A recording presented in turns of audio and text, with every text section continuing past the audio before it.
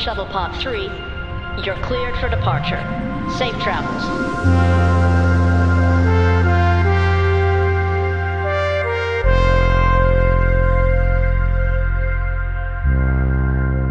Hello and welcome back to Shuttle Scuttle. This week we've got actually one of Ship Talking Pod's very own lower deckers. We've got Ryan here, aka the Trekspert. He works in the lower decks of our ship and we're taking him on our shuttle along with Robbie. We're actually headed to Deep Space Nine, specifically to Quarks, because Ryan, you've got a pub quiz you're representing the pod on, so you better not be letting us down and you better be ready for this. Oh, I won a trivia contest back, what was it, like 12 years ago with that? So it's like, I stopped, no, 17, God, I'm wow.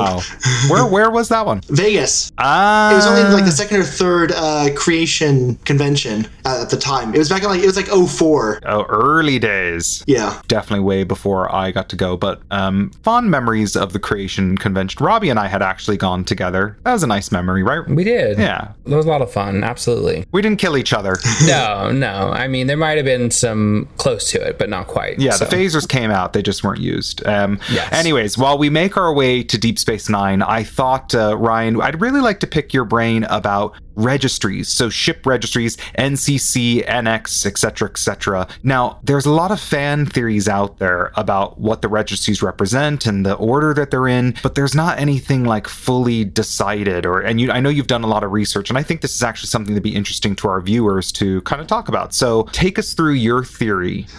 Well, it all started, back in, 64, well, actually, yeah, like 64, 65, when they were first developing the Enterprise, and they had a couple, they wanted a registry number. They kind of in parallel to, the whole U.S. Navy stuff, because that's where Gene Roddenberry served. Yeah. It was actually Matt Jeffries who came up with 1701, because he didn't want any numbers that could be mistaken for each other. So it was like, 6, 8, and 9 were all immediately out. All right. And the whole NCC came from his own personal plane's tail numbers, started with NC. So it was like, okay, I'll just throw in an extra C there. So that's where that all came from. Now, the general, just broad kind of fandom consensus is that NCC is Naval Construction Contract, which, I kind of subscribe to myself and stuff. Yeah. Mm-hmm. Matt Jeffries, his original idea was that the Enterprise was the 17th model of the ship and the first ship in that line. All right. Well, very, very quickly, that kind of got thrown out the window because you have the Constellation, which was 1017, because they just... Oh, yes. Yeah, because they just used, I think it was, because even though, at the time it was called a Tiffany show because it had, scads and scads of money like, Discovery does now. It's like Discovery's one of the most expensive shows right now because it's got like $8 million an episode or something. It's like, geez, I wish I could have that much money. Yeah, me too. Well, but half that budget's for the lens flares. So. Well, yeah. But yeah, so at the time granted, at the time a Tiffany show was like, mid to upper six figures. But at the time they had a whole bunch of money. So, but they still, had to cut money here and there. So I believe they used just like an AMT Erdl model, replica of the Enterprise, and then just kind of put a new name and registration on it. And because at the time, especially then, there wasn't so much world building as there is now. Right, yeah. So it was just kind of like, what's the point of the story? Everything else is secondary. Anyway, long story short is that, so Matt Jeffries' idea of, 17th model of ship, very first ship, out the window immediately. So then over time, they've thrown in more, there's like the Intrepid 1631, which again, there too, throws that out the window. You have the Potemkin, which is 1657. Then there were some, upper 17s, like the Defiant was 1764. That one would kind of fit, but that would also kind of under Jeffrey's idea, that means there were 63 other Constitution classes, whereas I think the original intent was only like 12, like in the original like 1964, behind the scenes writer's room notes. Okay. So that's kind of been thrown out the window. The broad consensus now is that the numbers are more or less sequential, where it's just like, you have 1701, 1702, 03, 04, 05, 06, 07, 74, 656, 57, 58, 59, So it's generally sequential. I'm sure, because like with the U.S. Navy, they hop numbers occasionally for whatever reason. So, but broadly speaking. Okay. But so speaking of the Navy, so is there any kind, because like myself, I never looked into this, but I always thought, well, why was the reasoning behind the naming convention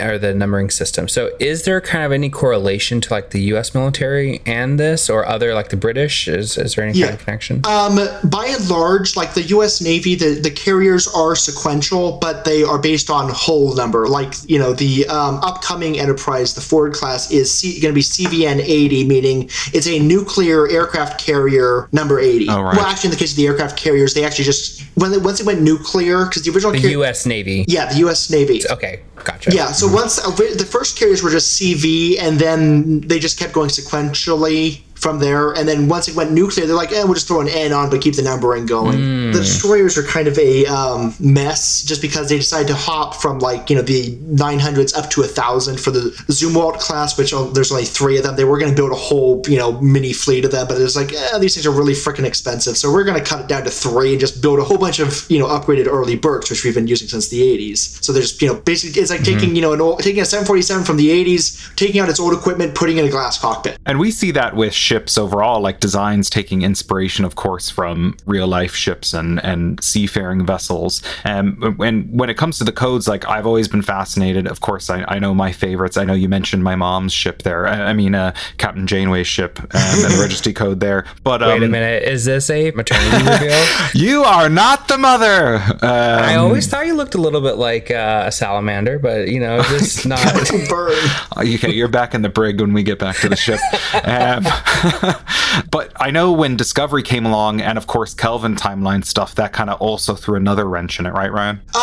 Not really, because Kelvin has only been fleshed out over 3 movies. We haven't really gotten a sense of the larger universe. But from the known registries, it does look like they have, especially between 2233 and 2258, when the Enterprise first launches, it does look like they have kind of superseded the Enterprise at a rate more so than the Prime Starfleet, just because of the way the registries are moving. Right. But as far as Discovery, I know it was episode 3, because we didn't actually meet the hero ship for 2 episodes. Yeah. They said it was fresh out of space dock, which that, at least in my head, because it's got such a low registry, which that's kind of a conceit of Brian Fuller, because his favorite day is Halloween, so 10/31 Halloween. So whereas you see, and then the Glenn, they just knocked it down one, is the NCC 1030. Well, that my little conceit for that, because we know at the time, because in 45 is when the Enterprise launched, so at the time of the Battle of the Binaries, the Enterprise is already 13 years old, which gives us a little context, which means they're probably pushing the 1800s at that point by the 50s. Right. Well, and we also have kind of a time frame where we know in the remastered version of Court Martial, up on the big board behind Commodore Stone, there's a whole bunch of registries, which actually the Okudas and co.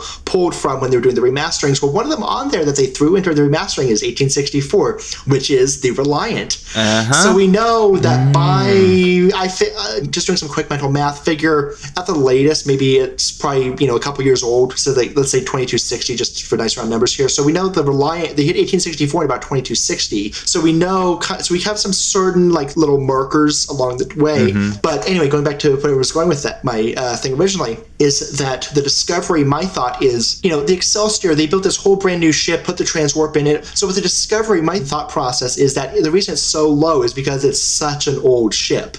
Because if you look, way back, because according to the soft canon of the Eagle Moss, I kind of go think it's just the hard canon, which is the movies, TV shows, the soft canon, which is the Eagle Moss official licensing stuff. Yeah. It said that by Battle of Binaries, the Shenzhou was already considered an old ship at 20 years old. Because its registry is 1227, assuming sequential. Yep. That means it launched back in the 30s. Which we know at the time, the Kelvin was, 0514, which, again, there throws in, a whole bunch of other things where the Kelvin was already probably 30 years old at the time. Point of the story here is that they took the Glenn Discovery old crossfields, gutted them, retrofitted them, so that way if there was a hull loss due to the mycelial, as we saw with the Glenn, they're just getting rid of an old ship. It's just, we've lost our crew, yes, but we haven't, also lost, this whole brand new ship. Yes, okay. Which is when they say it's fresh out of space stock, that I take that to mean that they've just been done retrofitting it with the excess energy cavitations, spinning rings, and all that stuff. And with the Excelsior, my thought is that the transwarp was infinitely safer and basically just some sort of hyper warp. Yeah. Where it's if it failed, well then the ship isn't going to end up ripping itself apart or anything. It's just going to stop moving. Right. Yeah. We talked all about the Excelsior on our last Shuttle Scuttle with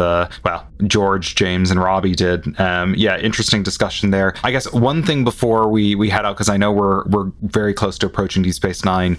1031A, should the Discovery have gotten its A designation based on the changes that happened to it, in your opinion? Good question. In my opinion, I think it should have, because part of it was kind of hiding the nature of the beast. Because, you know, time travel is illegal and they time traveled. So it's like, okay.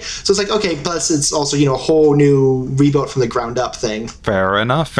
Well, I am getting a ping here from Deep Space Nine Ops that they are ready to beam you over for that pub quiz. You better represent us well, Ryan. Oh, absolutely. But Ryan, don't worry. We actually sent James ahead of us just to make sure that all the equipment was being truthful. Quarks can't cheat. So you're going to do great. And he made sure everything is valid. We believe in you. We do. Well, thank you. Well, enjoy that. I'm going to get Robbie back to the ship and to the brig, as I mentioned. But before we let everyone go, of course, thanks so much for listening in. Don't forget, check out our website, shiptalkingpod.com. Send us an email if you want to say hello, or drop us an idea for a shuttle scuttle, or just reach out. Send an email to hello@shiptalkingpod.com. Get us on Twitter. Reach out to us in any way. And of course, please check out our Patreon, patreon.com/shiptalkingpod. Awesome benefits there, including being able to hear Shuttle Scuttles a week before. You also get giveaways included in that, and so much more. So until the next Shuttle Scuttle, we'll see you then. And once again, Ryan, thank you for joining us. Good luck, and we look forward to seeing you back on the lower decks of our ship very soon. Well, thank you. Bye. Bye.